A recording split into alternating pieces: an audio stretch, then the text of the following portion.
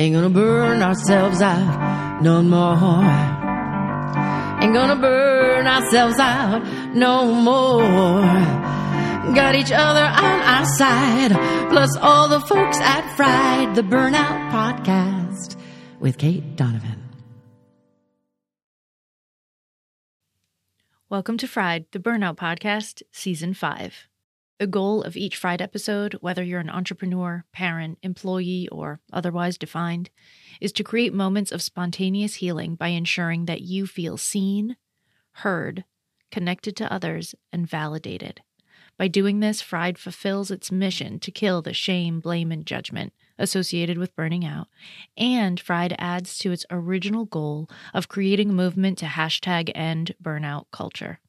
Should you need a coach, Fried coaches are standing by to help guide you through recovery. Book a call anytime by visiting the links in the show notes. Should you need a speaker, you can hire me, Kate, and you can rest assured that your people will have fun and learn about burnout at the same time. In the meantime, I'm ready to give you this week's episode, which will help you heal just a little bit more, starting now. Hi, Fried friends. Welcome back for another episode of Straight from Sarah. Before we get started, I'd like to give mad props to autosave. While I was processing and writing this episode today, I was overtaken by gratitude for how my work is constantly being saved without me having to think about it. Those of you who are old enough to remember the days of losing your work because you forgot to save it before you stopped working or your computer crashed before you hit save will probably empathize with me and the crushing feeling of having to start a paper over when that autosave didn't exist. Whew, give it up for whoever created autosave. If you know who that person is, let me know. Thank you to that person. Now that I have that out of the way, let's get started with today's episode. As most of you already know, back in January, I was introduced as a coach for the highly sensitive empaths and healers in the group. Though I did initially make some videos for the members of the Facebook community, I haven't been speaking specifically to the HSPs through the podcast. I've realized recently that this is because something very curious has happened within me, and I wasn't exactly aware of it and wasn't really ready to talk about it until now. Before I say more, if you would, please dive in with me and imagine this scenario. You are a server in a big, busy restaurant. It smells of delicious wood-fire grilled food. You are immersed in the sounds of music, laughter, and conversation. You navigate through the sea of people carrying drinks and dishes while slipping around your coworkers who are doing the same. You deliver food to a table outside in the 95-degree heat, and while you lean over to put down a glass, you are enthusiastically greeted by a big dog who is catching shade under the table. And as you make your way back inside, you have to stop short for a toddler who is digging troughs in the cider garden gravel. It's amazing that more of you don't crash into each other, but you don't because your group radar is keen on preventing collisions. It's an unconscious system of organized chaos. Much like driving through busy intersections in big cities in India, but with much less honking. If you know, you know. So how does your nervous system react to hearing this description? Are you immediately overwhelmed? Does this prospect of this amount of stimulation make you want to run home and hide under the covers? If you are a highly sensitive person, you're likely experiencing that kind of reaction and tend to avoid scenarios like this busy restaurant, if at all possible. I totally get it. I have been there. But as of late, I am within the restaurant scenario that I just described to you 5 days a week. And dare I generally say that I am not usually overwhelmed by it. It feels incredible to be able to roll with this kind of organized chaos. But what in the hell? How? Why is it that I used to be completely debilitated by these kinds of busy and chaotic scenarios, and now I'm in the flow with this organized chaos? I thought I was wired for high sensitivity for my whole life, and now I don't seem to be as sensitive as I once was. This has left me quite curious and unsure about this label for myself moving forward. Am I still highly sensitive or just a little sensitive?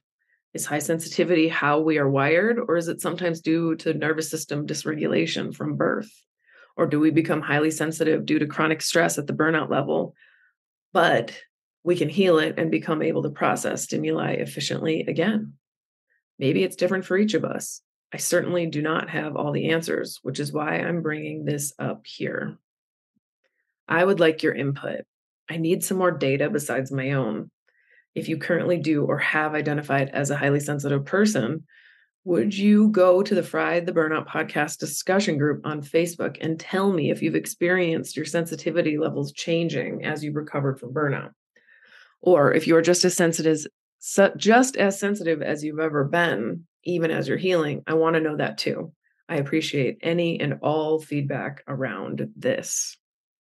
If you're not sure because you haven't reflected on it yet, keep listening, because that's what's coming next. Because what's coming next may help you clarify things for you.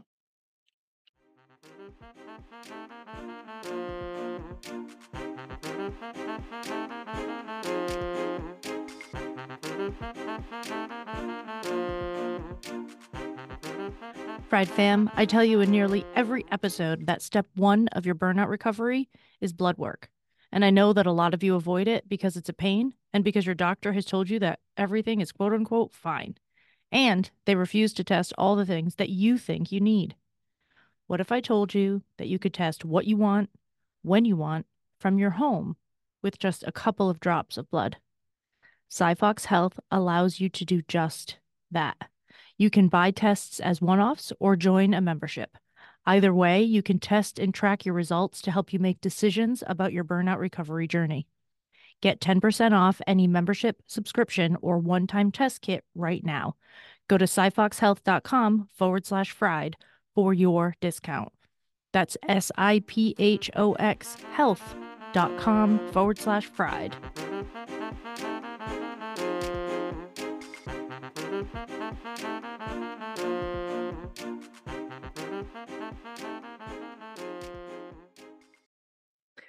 If you've been following the podcast and are in the Facebook group since the beginning of the year, you may have already watched the series of videos that I created that dive into the 6 defining characteristics of highly sensitive people and also offer some tools to help you meet those corresponding needs. If you haven't seen them and you want to, you can search my name in the Facebook group and those videos will pop up for you. Either way, here's a breakdown of the characteristics and my evolving experiences with them. My hope is that this will help you gain perspective around yours. I am sharing the 6 characteristics as they are defined in the book, The Highly Sensitive Person by Elaine and Aaron, who, along with her husband and a team, has done a ton of research around high sensitivity, driven by understanding her own and that of those seemingly sensitive around her.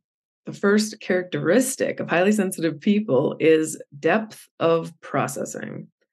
HSPs generally need more time and space to process what they experience, or they get overwhelmed by it compared to the general population. This is absolutely something I used to struggle with, even just a few months ago, but I definitely don't need as much time to process as I used to, except to write and record these podcast episodes, which is where I need the most time and space to process these days, and is one of my only sources of overwhelm. Fingers crossed that processing this to write this episode may shift some of that for me for the next episode. So what about you? What are your processing needs these days? Do you need more or less time than you did before? Are they the same as a year ago? Do you get overwhelmed if you don't give yourself enough time and space to process? Feel free to pause and reflect and take notes as I ask questions throughout this episode, if you choose to respond because things are bubbling up for you. The second characteristic is differential susceptibility. If we have had troubled lives, we are more susceptible to feeling the things we deem negative stronger and are prone to more anxiety and depression than others. But if we've had an easier life, we are more susceptible to feeling the things we've labeled positive, like joy and happiness, more strongly. Personally, I'm not so sure where I fall for this one. My childhood did not have any notable big T trauma or any adverse childhood experiences. Yet I know now that I've been living with anxious attachment and significant codependence that absolutely caused me lots of ongoing stress and certainly contributed significantly to my burning out. So I'm not sure what Elaine would have to say about that. So I'll just ask you this. When you step back and look at your life, has the course of it had an overall ongoing positive trend or a continuously negative one? Since we're all here and fried, perhaps the latter resonates most, which would qualify us as an example of differential susceptibility. But what do you think? The third characteristic is overstimulation. This tends to happen because there's too much stimuli to process at the depth that we need to process it as HSPs. As I mentioned, this does not seem to be happening to me at the level it used to, which is so relieving. This change in my nervous system is primarily due to the classes that I've been taking for the past year. In them, I've been sensing my body while doing simple movements, which has given my brain the location info it needs to create and use parasympathetic motor patterns to move through the world, instead of just the sympathetic reflexes that spring us into action when in fight or flight mode. And the results have been astonishingly beneficial for me. My experience of the world is almost a 180 from when I was in the depths of burnout. I'm so grateful for Alicia Fajardo and her method of holistic biomechanics. I've learned so much from her and about how the nervous system works or doesn't, and it's been super fascinating. She's mentioned that there's a part of our brain that determines whether our nervous system responds sympathetically or parasympathetically due to our present circumstances. It's called the reticular activating system, and it's a part of the brainstem. It receives the sensory information that we collect from our present environment, and if it deems the environment safe, it activates the parasympathetic response pathways. And if it's deemed unsafe, the sympathetic pathways are used. When we're chronically stressed, this part of our brainstem gets stuck firing the sympathetic pathways, keeping us in the stress loop, which fries our nervous system and leads to the burnout we have all experienced. In order to stop this cycle, we need to give our brain location info about our body in space, which happens during these classes. This heals our fried sensory nerves and brain and gets us out of the loop and onto a path to recovery. If you're interested in trying this method of healing for your nervous system, there's a link in the show notes to her website where you can take these classes from anywhere with internet access. I do not get anything for sharing this with you, just the pleasure of helping you along your burnout journey. If this doesn't sound like your jam, no worries. There's more than one way to recover from burnout. If you'd like some help with deciding which kind of support to turn to, please book a free call with me. I am delighted to hear your story and to help you get on a recovery path that does resonate with you. Now, back to this characteristic. How often do you feel overstimulated and overwhelmed? Multiple times a day or rarely? What kinds of experiences are overwhelming for you? Is it always environments that have a lot of different kinds of sensory stimuli, or loud or smelly or big in one way or another? Or are you even getting overwhelmed in relatively calm and quiet environments? I used to get overwhelmed by my mind racing, even when in a calm and quiet room. This is exactly what happens when our reticular activating system is stuck in stress mode. I could not be more relieved to be out of that mind space. If you are there, I hope my healing inspires you to keep going so that you can get here too. The fourth characteristic of highly sensitive people is empathy. So HSPs tend to feel what others are feeling in our own body. This is a super interesting one for me. I have strongly identified as an empath in the past and felt very validated by that label. But that has evolved too. Although I still can't help but cry when I watch others cry, especially on a show that I'm wrapped up in, I am not as overwhelmed by what I used to call empathy, which I more accurately describe as the feelings I was having about what I was assuming someone else was feeling. Since I've been more tuned into myself, my not, and my needs, and not as outwardly tuned into everyone else and the state of the world around me, I don't often think about the struggles of people or the state of the environment and animals and get sad for them anymore. I used to assume that their experience was terrible, and I wanted to save them from it. But in my recovery process, it's now easier to discern what I can control and what I am responsible for taking care of. I still can't witness a struggling human or plant right in front of me and not want to help. The difference is that I have awareness of my savior tendencies, and I know how to ask people if they want my help instead of offering unsolicited advice. Can anyone resonate? And sometimes I even observe situations and immediately think, not my monkeys, not my circus. And I am able to walk away. This possibility wasn't even a thing for me just 2 years ago. So I've come a long way. Yay, me. And when I'm just responding to what's in front of me in my present environment, this is a much healthier response for me than worrying about all of the people that I don't know and all of the things I don't have any access to in my daily life. I have much more awareness of it and have come to a place where my empathy feels more like a blessing than a curse. So, what's your empathy feel like to you? Is it more a blessing or more of a curse? Is your empathy overwhelming you, or is it just informing you? Next, the fifth characteristic is emotional responsiveness. This comes from how deeply HSPs feel and process things, which leads them to having stronger emotional responses. I am certainly still an emotional and expressive person, but the highs and lows are not as extreme, and they don't feel like they're dictating and driving my actions or inaction like they did a year ago. What a relief this change has been.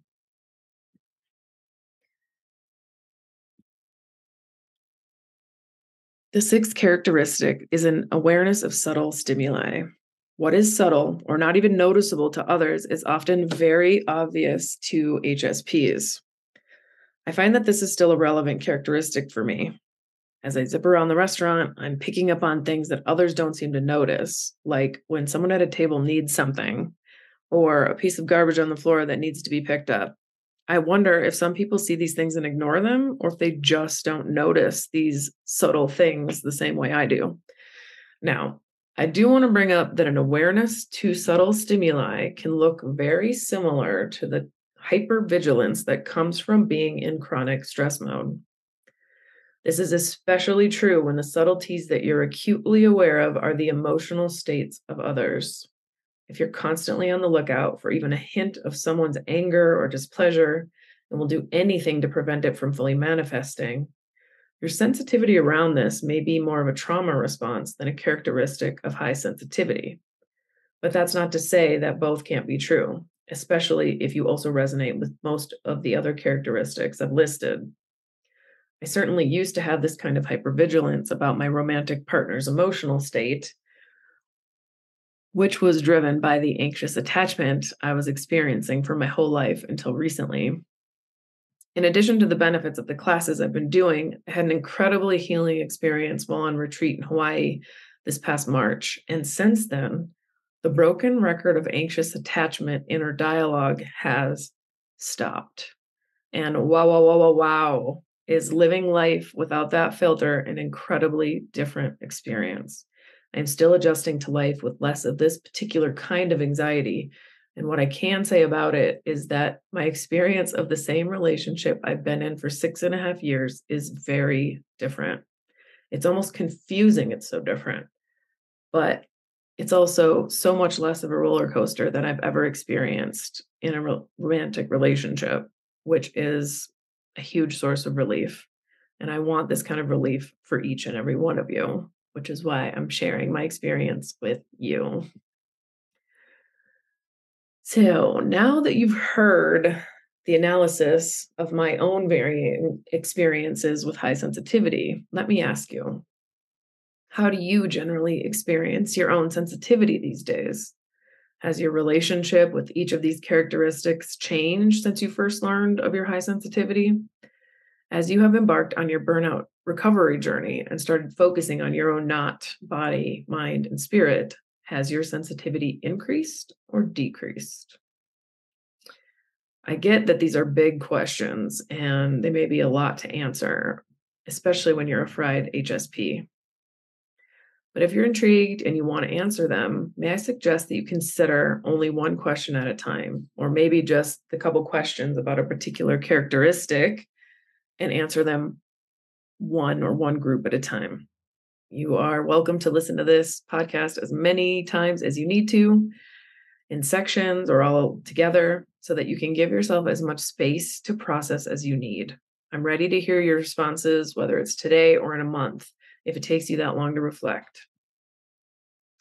As I have reflected on this for myself, I've realized that as much as I used to feel validated by the idea that my high sensitivity was just how I was wired and wasn't something that I needed to fix, I am currently pleasantly surprised and quite relieved that the hardest parts of being highly sensitive have minimized. It's an exciting prospect that the most challenging aspects of high sensitivity might be healed as our nervous systems recover from burnout. What is happening for you right now? What is your reaction to these statements? Do you want these changes for yourself, or do you feel invalidated by them? Inquiring minds want to know, and by minds, I mean mine.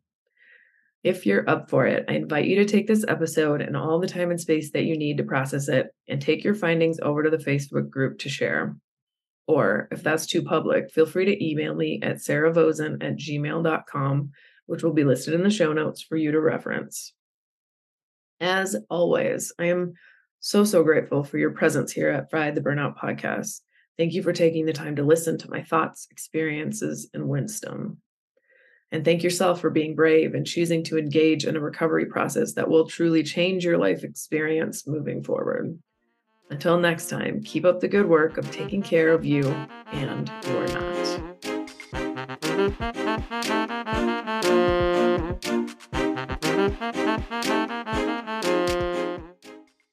This podcast is a part of the C-Suite Radio Network. For more top business podcasts, visit c-suiteradio.com. Ain't gonna burn ourselves out no more. Ain't gonna burn ourselves out no more. Got each other on our side, plus all the folks at Fried the Burnout podcast with Kate Donovan.